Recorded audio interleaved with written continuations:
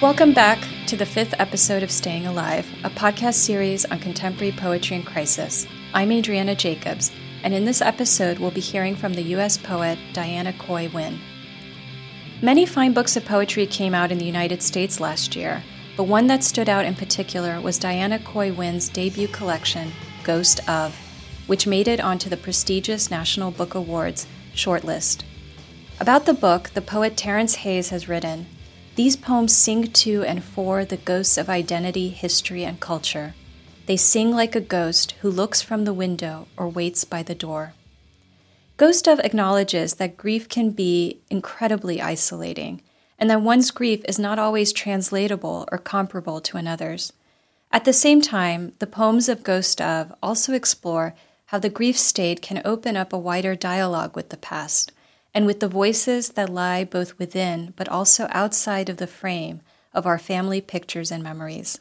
And it is in that space that we can connect with the grief of others, and where we can share our losses.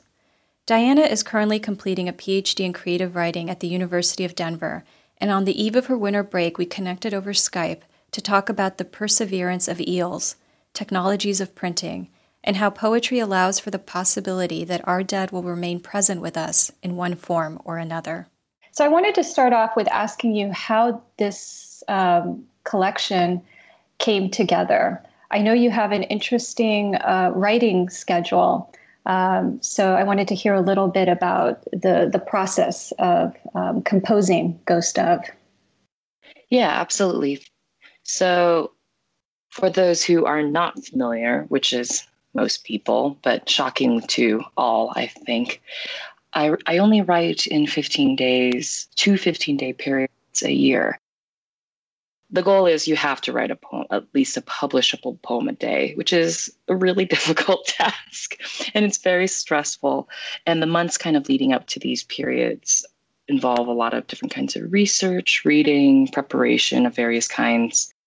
So the poems for Ghost of were composed in August and December of 2016, which seems pretty recent. And I feel like that's still pretty recent for me. And my brother passed away in December 2014. And I would say after his passing, I mean, in terms of the grief and how I process that personally, as opposed to my family, I didn't feel like I could really access a lot of emotions directly related to his death. But his death really kind of brought back to me in the present a lot of memories of our childhood and upbringing, which was quite fraught. It just took a long time for me to kind of confront his actions. And the other important fact is 2 years before his death in 2012, Oliver went around to all of the family pictures in the house in the middle of the night, removed them from the frames with an X-Acto knife and cut himself out and then put him back up. My parents never said anything or did anything, which is to say the pictures stayed up. The cutout pictures stayed up, and they stayed up until his death, and they stayed up after his death, which is kind of, they were kind of awful totemic representations. And also, you know, before his death, they were harbingers of his death. It was just all awful. So I think around the first or second anniversary of his death, I finally wanted to do something to kind of counteract the power of those images. And the images are in the book. And I had my sister scan them and send them to me. And so this was, I think, August of 2016. And I just sat there in the middle of the night looking at these images. And I felt compelled in that moment just to start filling in the pictures. What would happen if I began to fill in, you know, the spaces where he had cut himself out? So the poem began with, you know, the image, and then words within the cutout space, and then words around the cutout space in the, you know, in the space of the photograph, except where it's been cut out. So that's kind of like the backstory for Ghost of. There's so much I want to address. One of the most, I think, distinctive characteristics or elements of the book, which is the cutout shape. So these cutouts that appear throughout the book, they're the white spaces that clearly are sort of meant to reproduce the spaces in the photograph that indicate where your brother excised or deleted himself. And I wanted to actually start in the beginning, the first page of the book that introduces us to the cutout shape, which is on page 11. And around this shape is the repetition of the name Oliver.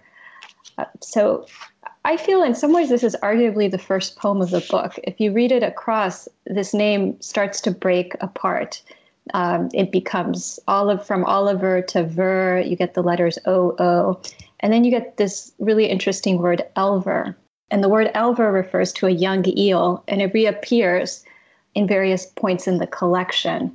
Was this page always part of the collection as you imagined it, or is it something that developed at a later stage?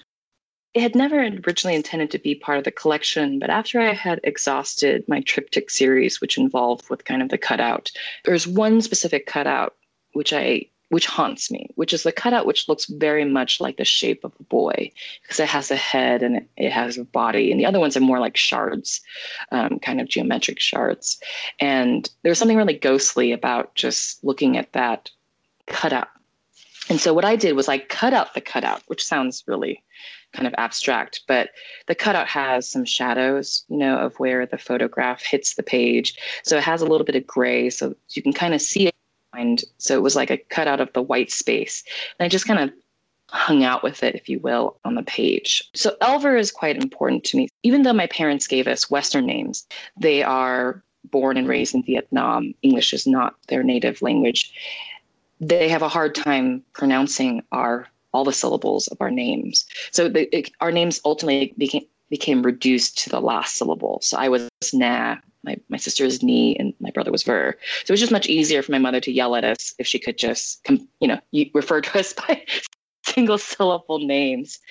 So Ver, the last part of his name is also, how he was referred to.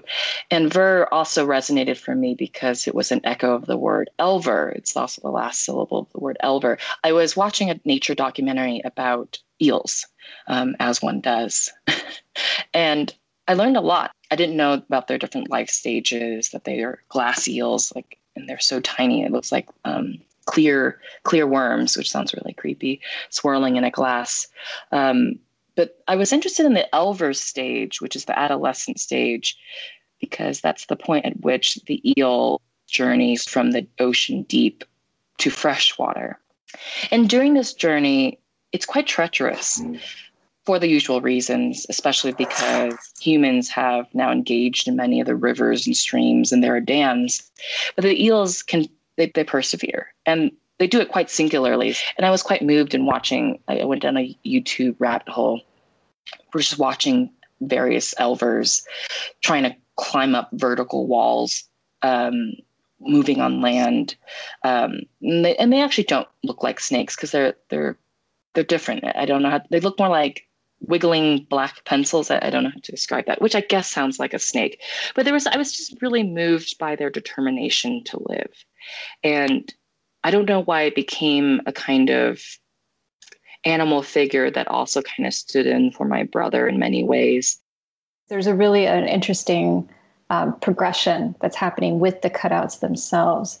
Because after this first cutout, which is, yes, very much in the shape of a little boy, we get to the next one. And it's the first time we see the cutout in the context of the family picture. But this is from the series, the title page of the section Triptych, where we get the family portrait. And here the cutout is striking, but also very disturbing. It looks like the sort of little ghosts, the kind that terrorize adults in movies. But what struck me was also that the rest of the family portrait is also unsettling because it's so blurred. It's almost like whoever was taking the picture, as their hands were shaking. And this isn't to say that the original picture has that effect, but the reproduction in your book certainly does. And so as a result, the lines of the cutout shape actually appear to be more clear in comparison to the rest of the family picture. And on the facing page, you write, "I cannot see the future for myself or any of my doubles, but I see the days ahead of him." And what I wanted to ask you is whether or not poetry can provide that kind of clarity, or is it the poet's hand doing this shaking? I would say yes to both. And your eye is so sharp. It began by accident. So I put an image into a word processor, and then I accidentally pasted twice, right? So I pasted the image once, and then I pasted it twice. And then pasting it the second time, it didn't overlap. When you create a text box and then you create another text box, they're never right on top of each other, just always like a few degrees away from each other. And that's what happened with the image. And it created this really eerie blurring. I thought it was quite apt because I'm revisiting, right, history. I'm not recreating history, but I'm revisiting history in the present, and the past is also present. And it made sense to kind of make the image a little askew, but to keep the image as well. But then there's that kind of doubling effect that made a lot of sense to me. And so you were asking about clarity as well. I would say through poetry, there is absolutely a kind of clarity. I like to think of poetry.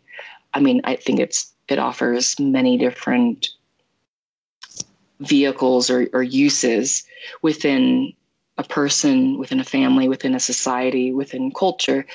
But one use, I think, is also a mode of investigation, which is different from journalism, but it's a lyrical investigation. So it's much more elliptical. And I think because it can do that kind of elliptical leaping through time, through thought, through associations, it brings a kind of clarity because it weaves various different kinds of threads, time periods, memories, fictions, nonfictions together. And I think because it can move and bob in and out of all of those different forms, it can bring a kind of distilled clarity about whatever is being examined or whatever is seen peripherally.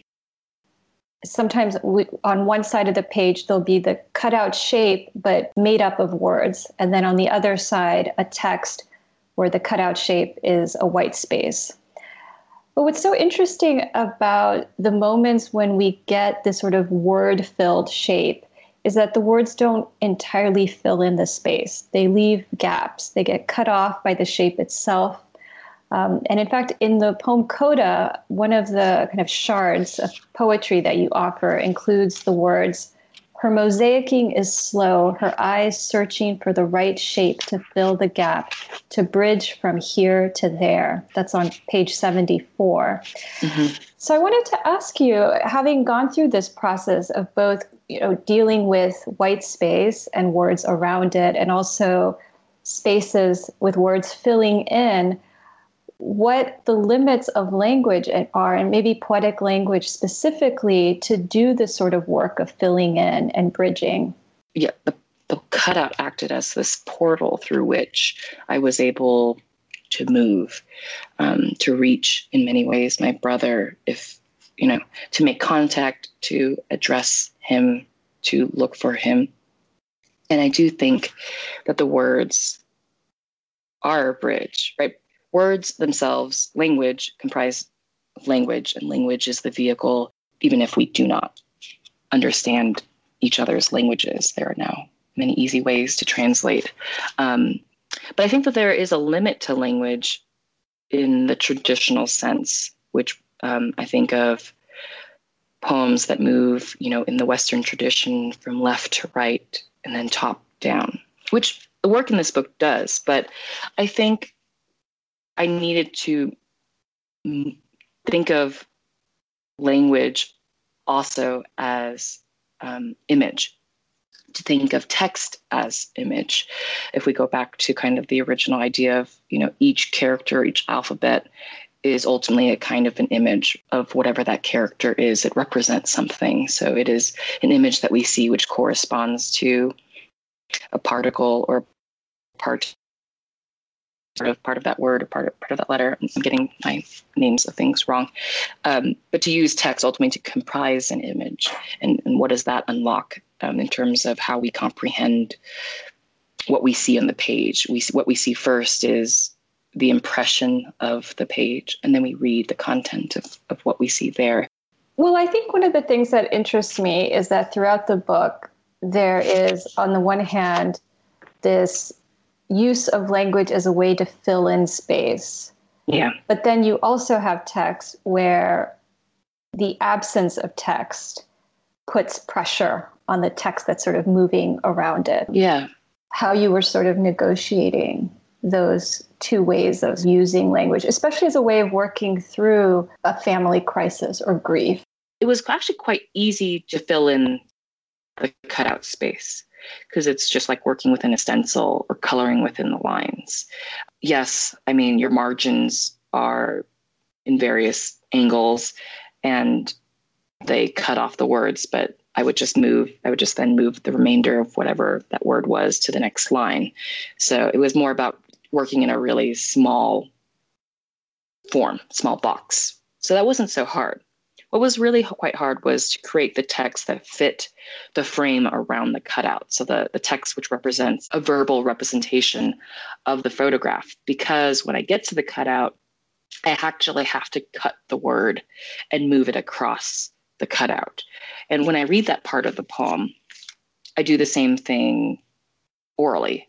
So I don't know if this would be useful. So I can try to read one part of it so you can kind of hear what that sounds like. I am listening to a needle drop. I am listening to a needle drop. I am listening to a needle drop. I am listening to a needle drop. I am listening to. I'm dropping all the needles. I keep on dropping the needles. I've always dropped the needles. The needles are stacked in my palm, in the palm of my hand, of my mind. My hands O's, the environment of the needles. And it kind of goes on in that way. So on the page, writing it, and then also verbally when I have to read it, it reenacts what my brother has done, right? How he has excised himself from the photograph and how he has also excised himself from life. And so there's a kind of visual, but also like somatic embodiment of that act for me. And I don't know what it's like for readers when they read it. I mean, the reader has to move over the white space to finish the word that is fragmented, fractured. It felt really powerful to do that to the words because it replicated in me like the grief that I felt, like the violence of what my brother had done. And in recreating that through text, I don't know if it was a way to like feel closer to him, but that tension is very much there, and that tension is very purposeful, and it's also like it's a reenactment. It's a kind of radical empathy. So this brings me also to the poem's title, Geotaku, which I learned that it's this Japanese method, a traditional method for printing, creating prints of fish, where the artist would ink the actual fish after cleaning them and then pressing them on paper or pressing paper over them to create the imprint. And looking at images of Goyataku, you see that sometimes the imprint isn't entirely clear and sometimes it's incredibly clear. And in the book, one of the things that's so fascinating is that the filled in cutouts of text are then laid out in different ways across the page. And I think the first time it doesn't seem to create a very discernible shape until we get to page 53, where it's clearly in the form of an eel, or what we would recognize as an eel or a snake. And so then I was sort of thinking about these cutouts and how you're using them as a way of trying to make an imprint, maybe of your brother, or in this case of the eel, which is so connected to the figure of the brother. I was really fascinated with this Japanese imprinting. I mean, I think of it in terms of how I understand it in American culture. I remember, I've seen so many pictures of fisher people, usually guys on boats, with a picture of their catch, their swordfish or whatever.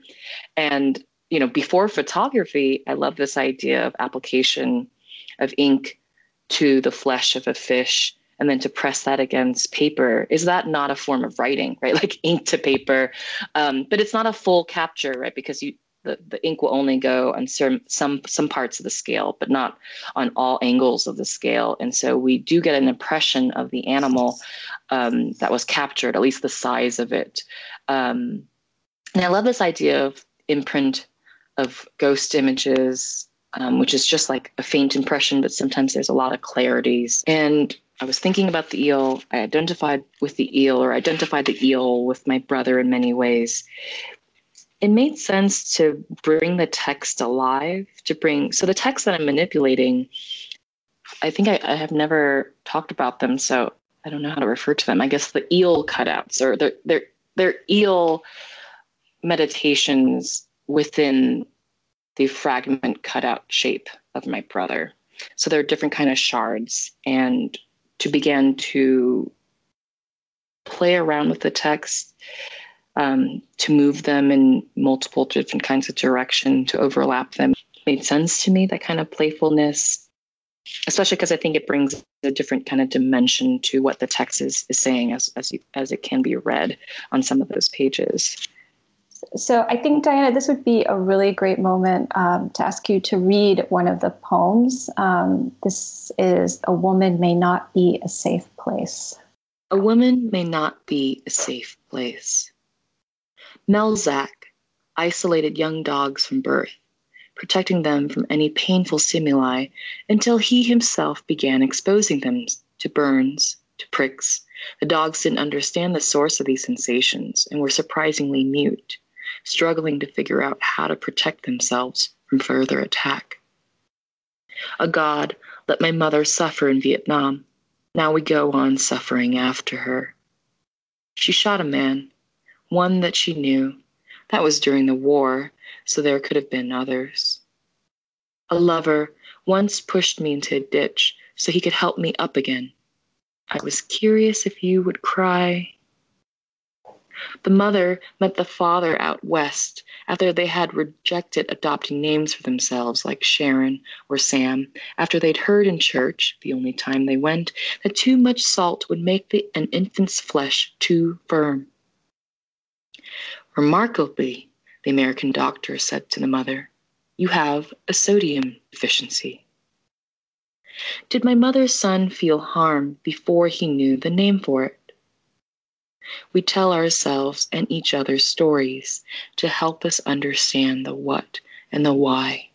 Not all women do these things. Not all brothers do these things.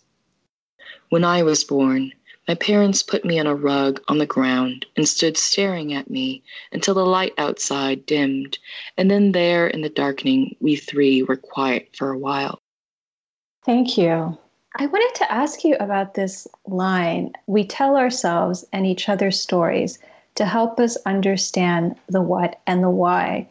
Is poetry part of this story making, part of this process of trying to understand the what and the why? Or does poetry offer some alternative to storytelling in this instance? I think both. I mean, the earliest form of poetry was a kind of historical record through song, right? Because this is before, I think, written records. So like a bard, a troubadour would kind of sing a song of a tale of, and that's ultimately a story in time. Maybe some of the facts have shifted. But I don't think, a lot of poetry written today, at least in America, I don't think it functions in that same way. I mean, there's so much kind of other stuff that's happening. So yes, a kind of storytelling, but fractured through multiple voices, but ultimately still to kind of comprehend or understand something, whether that's the current climate, the current political moment, the current crises, which we are a part of. But I don't even know if poetry is still able to fully bridge that gap in understanding. But there's something within the investigation or in the meandering or in the play of words that helps me feel connected, I think, to a larger literary, but also just like cultural, historical history. But there's something kind of comforting within poetry as an art form, which doesn't necessarily provide answers, but in that kind of mutual investigation, there is a kinship. In an earlier poem, you write, "At the funeral, his hand was warm, where my mother would not let go." And I was thinking about poetry and keeping the brother warm. And then on the last page of the book, we get this line, "Let me stop your end." And I wanted to ask you, especially in light of this collection and this line, that what is it about poetry in your experience of working on this book that allows for that deferral? Or why does poetry even participate in this refusal to end? I think because, as long as the planet continues to exist, poetry will exist, after people are born and die. So I think there's a kind of endlessness to poetry once it's created or uttered or exists kind of, in print in some fashion, or is in somehow some kind of circulation. Of course, I also understand, not many people in the world's population actually reads poetry. It's quite a small niche. But I think it does serve as a kind of historical account and historical record as any other work of writing. But poetry is so much more personal, and I don't know, it blends the personal and the political and the ineffable, or as close to the ineffable as possible. And there's something really kind of lasting and transcendent of the laws of physics, I think, in the genre itself. And I think because poetry contains the record of what we have done, what we have said, what we have seen, and at least historically speaking, the earliest forms of poetry, which is to say it is essential. I don't know how to speak to the fact that poetry is less read now than it had been in other time periods. But I think poetry has kind of metamorphosed in many ways, beyond just books of poetry or a poem on the page. On that note, I want to thank you for being a part of this conversation, Diana. Thank you so much for having me and your thoughtful questions and your attention to the work. It was such a pleasure to chat with you. Thank you for the opportunity. This episode features the poem "A Woman May Not Be a Safe Place" from Diana Coy Wynn's Ghost of, published in April 2018 by Omni Dawn.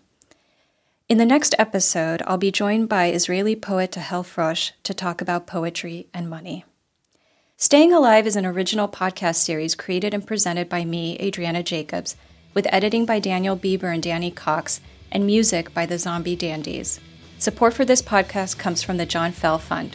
For more information about this episode, including materials that didn't make it into the final cut, visit the podcast website, stayingalive.show.